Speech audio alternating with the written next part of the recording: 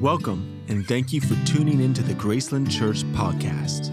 Our mission is to follow Jesus and love our neighbor for the good of the city. Thank you, Jessica, Randy, and the team. That was beautiful. There was a chapter in my wife and I's life a number of years ago where we had to travel by plane very often. We were living and working on the West Coast, and we were doing a startup for a new church, and we had to raise funds. We had to build a team out, and we were just going through any open door that God brought our way, to the point that Novi, who was our only daughter at the time, by the time she was 2 years old, she had been on over 50 flights. Then as she kept getting older and we kept having more kids, we eventually started having to shift the whole family going. So we couldn't all go, and once you're over two, you have to pay for a seat for the child, and things start to change a little bit. So we started to experiencing the new version of travel where we would be separated. Sometimes I would have to travel and she'd be home with the kids. Sometimes my wife and our three daughters, and this was pre-Clay, our son, traveled without me to go see family for a few weeks at a time. And thus began the beginning of us having airport reunions. So that's when you've been gone from each other for a while, and whoever is returning home, usually the one there, makes a sign and welcomes you at the airport. And we started to experience the joy of the restoration of our in-person relationships, the togetherness as a family. And it was a lot of fun. In fact, I have a picture here of one such moment. This is a few years ago. You see the three girls there and Jess, and you see how much luggage? I just want you to feel my pain for a second. Do you see that pile of suitcases right there? It sounds like I'm calling out my wife right now. They were gone for a long time. It takes a lot to travel and bring all the kids, but I'm counting like large suitcases. I'm counting 1, 2, 3, 4, 5 at least for this. Do you remember how long this trip was?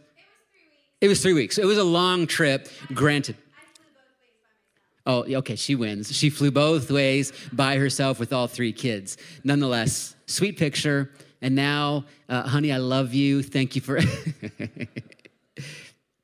I had it worse than that as a kid because my dad was a military chaplain. He would sometimes go on 6-month deployments.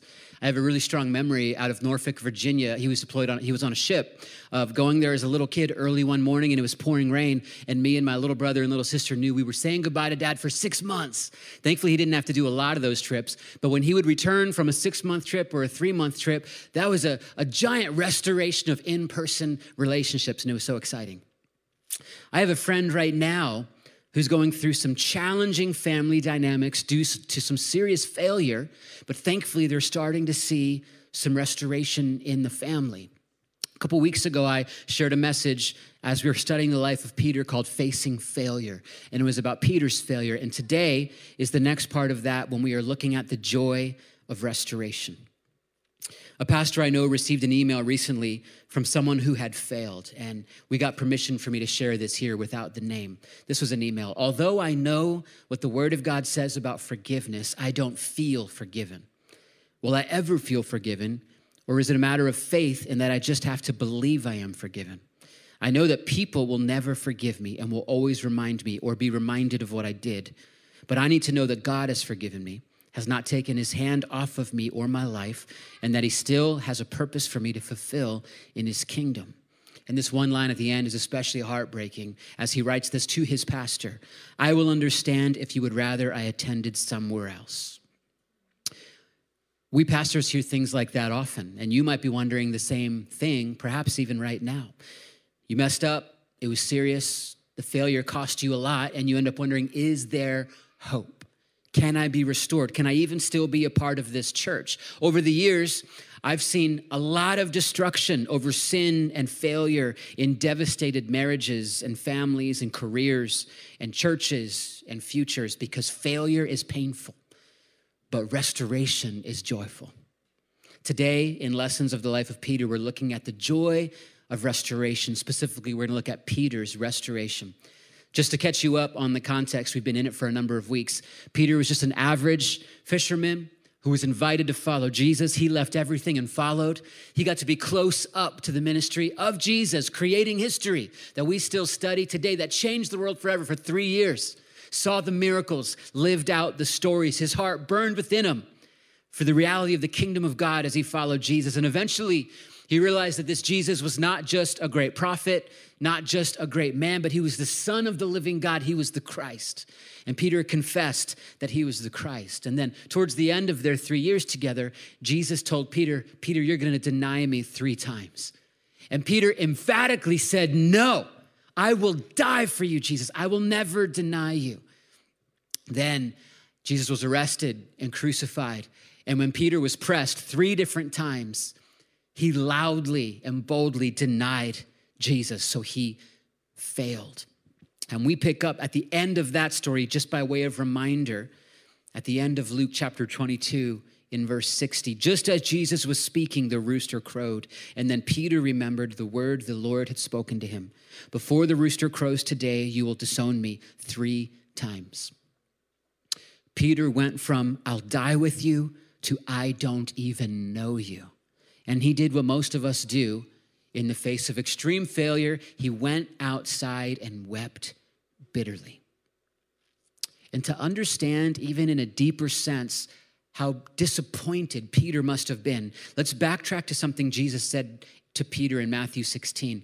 I tell you that you are Peter, Jesus said, and on this rock I will build my church, and the gates of Hades will not overcome it. I will give you the keys of the kingdom of heaven. Whatever you bind on earth will be bound in heaven, and whatever you loose on earth will be loosed in heaven. So Peter, an average fisherman, was called the rock upon which the church would be built, was now alone, bitterly weeping. He went from commitment to abandonment and from follower to failure. If you have ever tasted this kind of failure, you're not alone. And then we fast forward into John chapter 21. This is the primary text we're looking at today. So this is after the crucifixion and the resurrection of Jesus. Peter, the failure, is hanging out with the other disciples, fishing. And a guy from the shore calls out to the guys on the boat and says, friends, have you caught anything? And the disciples on the boat said, no, we haven't caught anything. And the guy at shore says, throw your net on the other side. So they listen and throw it on the other side. And they catch an abundance of fish. And in that moment, they realize it's Jesus. And Peter, in true Peter form, immediately dives into the water and swims to the shore towards Jesus. And it's amazing to realize that in that encounter with Jesus, the very first thing Jesus says to Peter, before Peter even knew it was Jesus calling him, was friend. And I find it incredibly profound that sometimes in the moments that we feel the most disconnected from God, at times when we feel like we've let others down the most. You know how terrible it feels when your mistakes hurt others? You know how terrible it feels when that is compounded by your own shame around what you've done. And in the middle of that, Jesus calls out from the shore and starts with friend. And then what he says is amazing. Jesus said to them in verse 10, bring some of the fish you've just caught. So Simon Peter climbed back into the boat and dragged the net ashore. It was full of large fish. But even with so many, the net was not torn. And Jesus said to them, come and have breakfast. Now, if you study scripture, gathering around the table and breaking bread together is representative of relationship. So despite your failure, despite Peter's failure, Jesus is the restorer of your relationship with him. Think of how profound it is. He calls you friend and he says, hey, come, let's have a meal with me. We sometimes don't realize how hospitable the heart of God is. He is the master host, welcoming us in even when we're living as enemies. They ate together around the fire, Jesus and the disciples, as they had done so many times. And then picking up in verse 15, when they had finished eating, Jesus said to Simon Peter, Simon, son of John, do you truly love me more than these? Yes, Lord, he said, you know that I love you.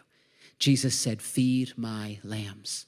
Now, important note, lambs and sheep are representative of the people of God, the beloved of God. So right off the bat, Jesus is saying, friend, inviting him into relationship, and then reminding Peter, my purpose is still upon your life.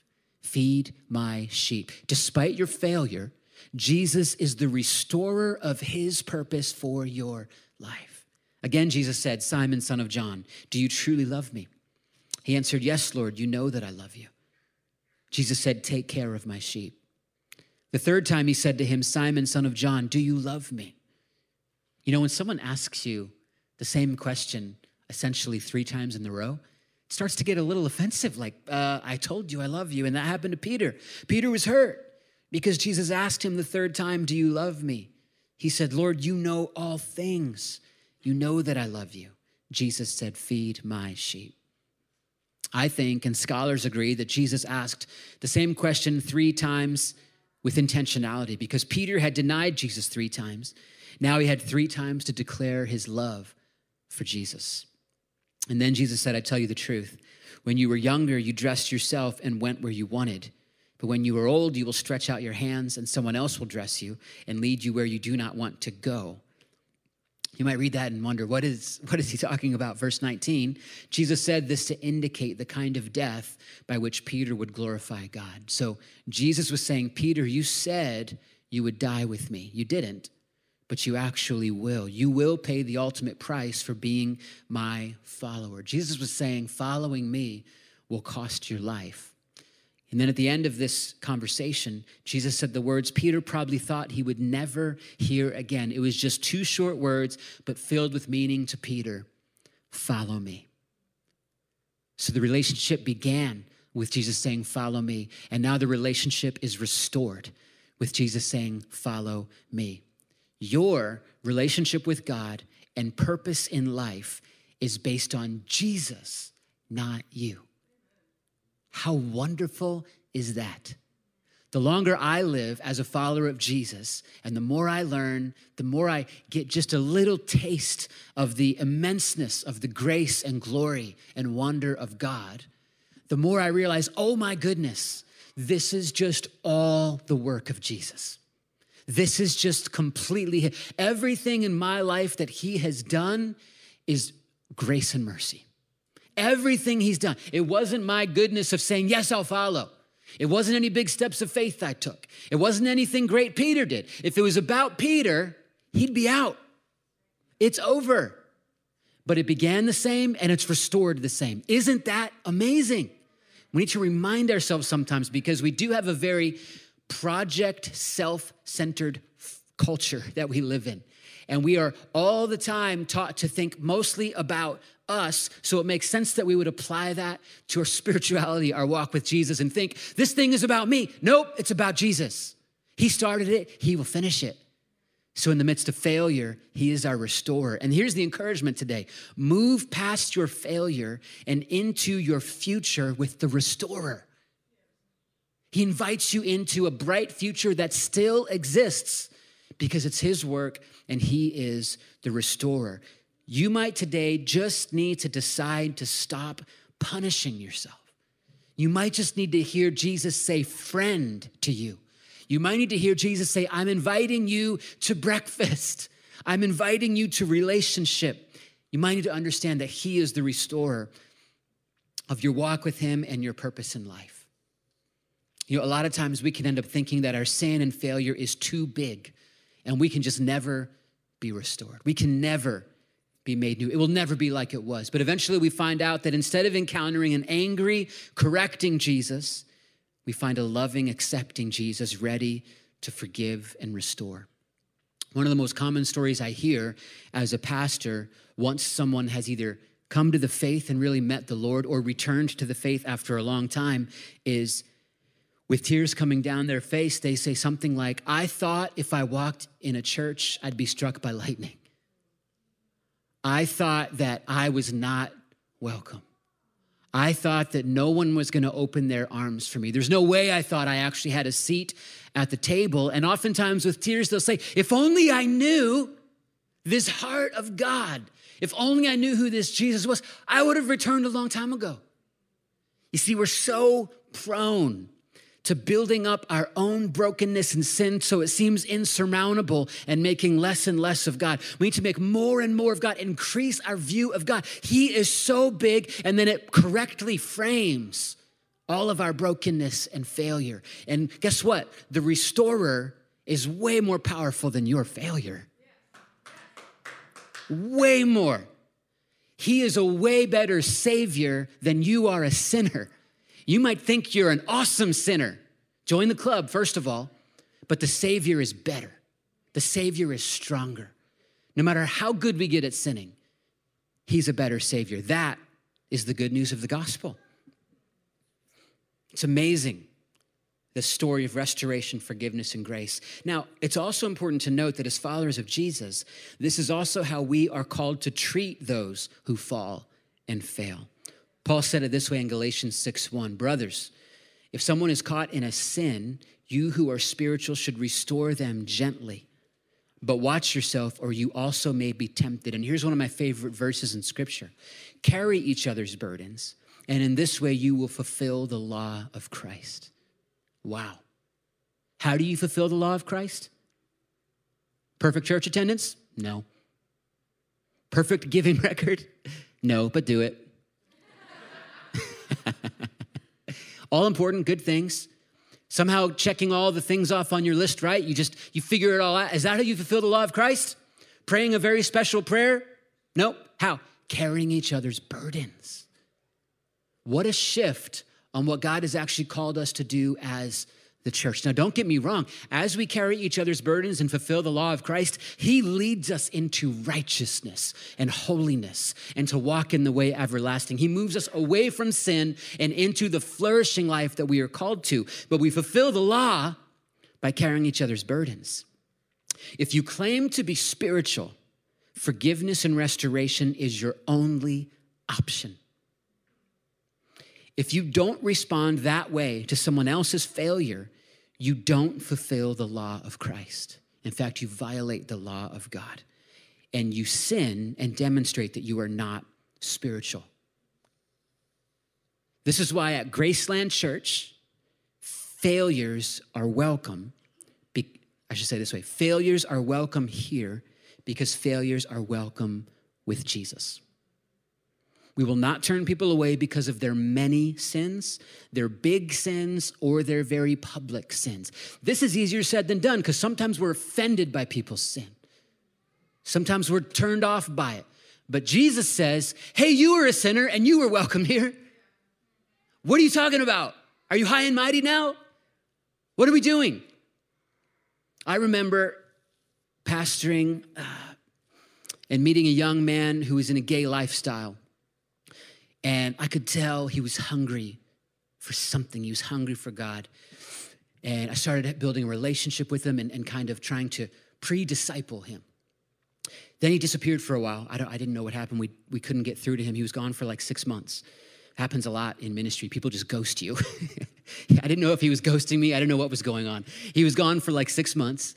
And then finally he showed back up one day to a service, and he had lost a lot of weight and he was already thin. He looked very sick and he smelled like the hospital. I could tell he had been in the hospital. Turns out he got diagnosed with HIV and he'd been in the hospital for 6 months. I wish he would have reached out to me. I am so thankful that the first thing he did when he got out of the hospital was come to church and come together. May we be a church where people understand they're welcome here. He sat next to me that Sunday morning while we worshiped. And I'm telling you, I sat there with tears down my cheeks because what I know I heard was his soul crying out to God. This young man, hungry for life, hungry for his creator. I have been criticized my entire pastoral ministry. I've been criticized at some point or another for maybe even just like worshiping next to a guy like that. And as a pastor telling him, hey, you're here. Come, be a part of this family. You're in. Come and seek Jesus here. And I've just had to come to grips with, I'm okay being criticized for that. And it's a hill I'm willing to die on because Jesus was willing to die on that hill. If the people that are in the brokenness of humanity are not able to seek the living God in his church, where do they do it?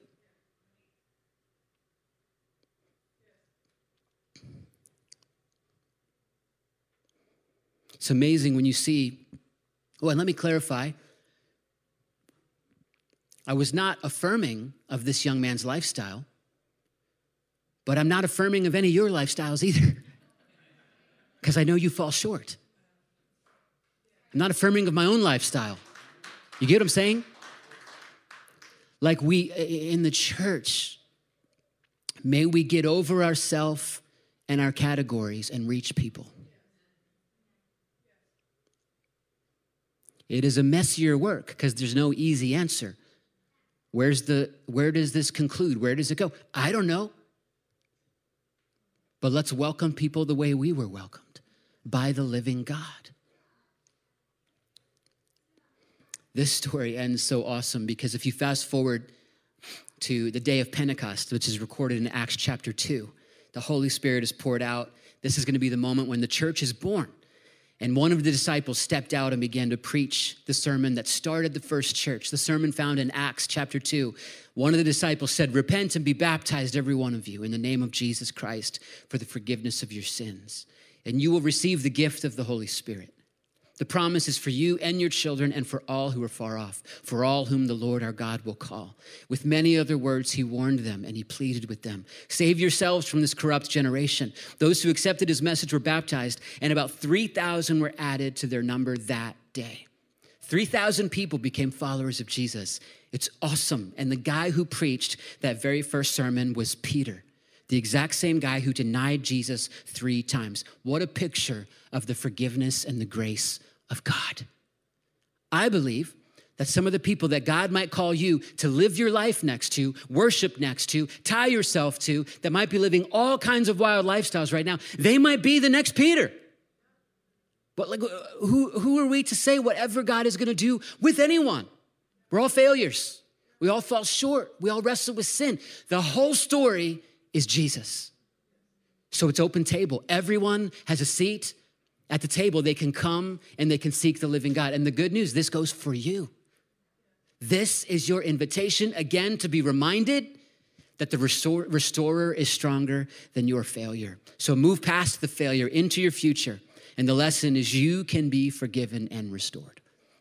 I'm gonna invite Sue Stutz to come up. She's gonna share her testimony with us today. She texted me on Wednesday, just this week, randomly, and I put randomly in quotations because it felt random to us, but it was something that we really believed that God was orchestrating. Sue leads a ministry we have here called Save One. And we haven't talked about it. It's the kind of ministry that you do a class and then you break for a while and then do another one. It's kind of organic how it works. I'll explain why that is in a minute, but we haven't talked about it in probably a year. And she texted me randomly again this week on the Sunday that I happened to be preaching about restoration and said, "Nathan, I really would love to share my testimony again." And because we have some people that are interested in another Save One class. And what Save One is it ministers and helps bring restoration and life and healing to people post-abortion. So once again, we as a church and as followers of Christ, we are against abortion. We are pro-birth and we are pro-life in every sense. But sometimes the church puts almost all its energy into fighting that fight and missing the fact that 1 in 3 women have had an abortion and Jesus has called us to love them, to be a part of their restoration. It's not just the women. The men get devastated. There's a bunch of people around that family unit that get devastated. And it's a sensitive thing that people feel a lot of shame about. And Sue has a testimony she's going to share with us about her own restoration. Let's give Sue a hand. Thank you, Sue. Thank you. Thank you. Good morning. As Nathan said, my name is Sue Stutz. I'm the chapter coordinator for Save One, and I'm on the leadership team for Celebrate Recovery here at the church, both incredible ministries. Some of you may have heard this testimony before, but it bears repeating after a bit of a hiatus and as we launch into our 4th Save One Bible study. The hiatus was in part due to COVID, but also because since our very first study, though it was scheduled twice more, no one signed up. As I sought God on this, he made it clear that he had some deeper healing he wanted to accomplish in me through Celebrate Recovery. That's a shameless plug. And that when that was completed, he would again bring those he desired to heal through Save One. I was contacted last week with interest in this study. I'm wearing this tiara because God reminds me frequently that I'm not defined by what I do or what I've done, but by whose I am. And I love that we sang, "I am a child of God" this morning. According to his word, I'm a princess, a blood-bought child of the King, a pearl of great price, co-heir with Christ, more than a conqueror and part of the royal priesthood and a holy nation. And just like Peter, I'm redeemed, restored, and forgiven. So count yourselves lucky. For years, I've known that at some point I'd minister to those having experienced the effects of abortion, but didn't know how until February of 2019, when Jack and Sheila Harper, founders of Save One, came and spoke here at our church. After their presentation, Pastor Nathan said, if God is putting it on anyone's heart to start a chapter here at Graceland, see me after church. I thought immediately, that's me. And this is why. I had an abortion when I was 18. The years following were filled with emotional pain, depression, suicidal thoughts, and shame.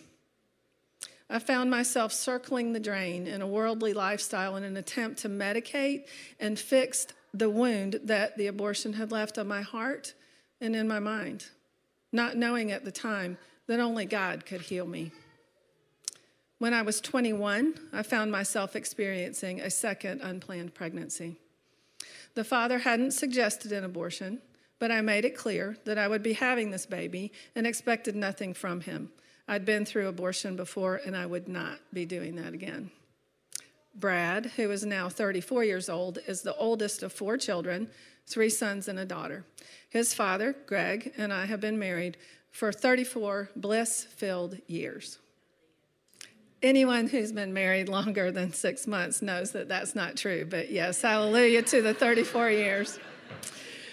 Marriage is work, good work, hard work, work that drives us to our knees before our Heavenly Father, but worth every drop of blood, sweat, and tears.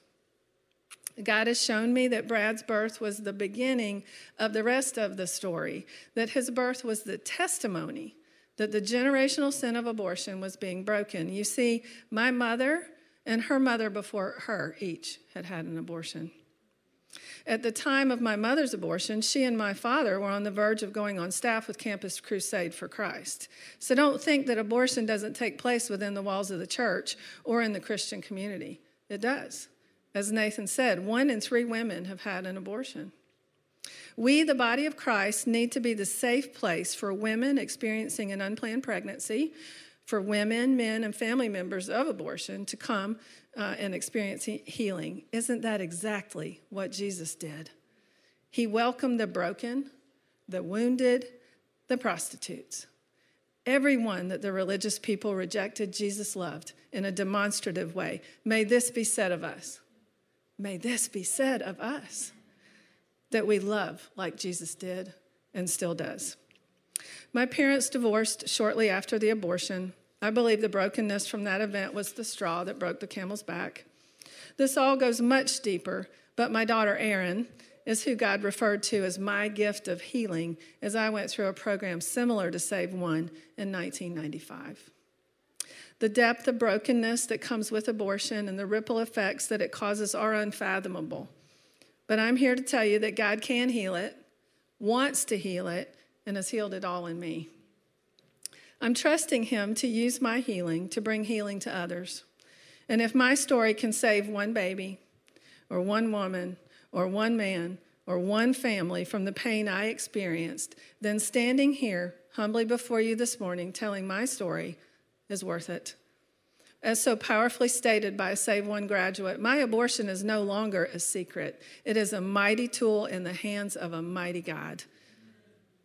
Now, what do I need from you? If anyone feels the call of God to labor in intercession for me and for this group, please see me after. And if we don't connect right after, call me, text me. My number's right here. It's all confidential. It's directly with me. But we need the prayer coverage. God uses the issue of abortion to dig down deep and do a deep, deep work. I need the coverage. They need the coverage. Also, understand the confidential nature of this ministry. Consequently, I'm not telling you where the meeting's going to be. I will tell you when it's going to be. We're going to start April 15th at 9:30 in the morning. And anyone who does get in touch with me with interest, I will then disclose the location. And that will be that confidential meeting. Nobody here has to know, okay? So thank you for letting me share.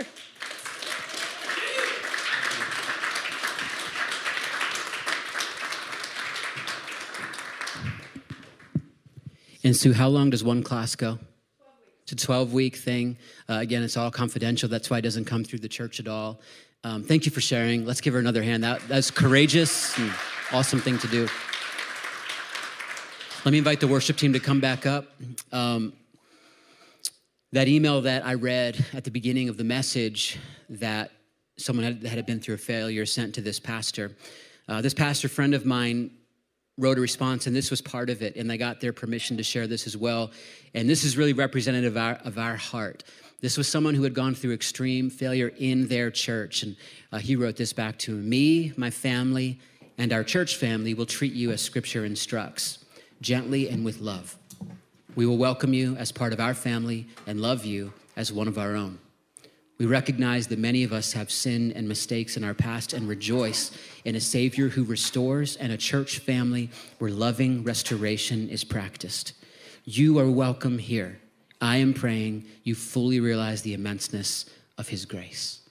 So that's our heart. And may we be a church where secrets come out in the open. You know, there's a two-step process that God gives us about confessing failures and confessing sin. One, we confess to him. And we talk to him. And it's important to realize when we sin, when we fail, we hurt people, but we sin against God. We sin against God. And he calls us to confess that to him. But then he also calls us, and this is sometimes the harder part, to confess your sin one to another so you may be healed. And it doesn't mean you got to tell me about it. You can if you want. It doesn't mean you have to tell whoever you might be sitting by, but there is this sense you must tell someone. And if you don't know, secrets lose their power once you tell someone. And the healing process can actually begin. So don't hold the secret any longer. Don't hold the failures. Don't hold the sin. Let's get it out and bring it into the light with our great restorer, right?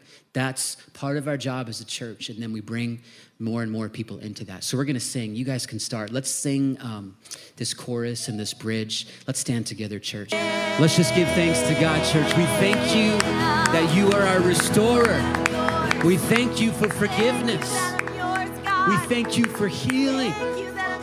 Listen, church, if you're the one out there that's saying, I need to be restored, I need to receive forgiveness, or maybe you're hearing the call for the first time, you just want to be a follower of Jesus and you want to cry out to him, just pray in your heart with me, Lord, I need you. I hear your invitation to follow.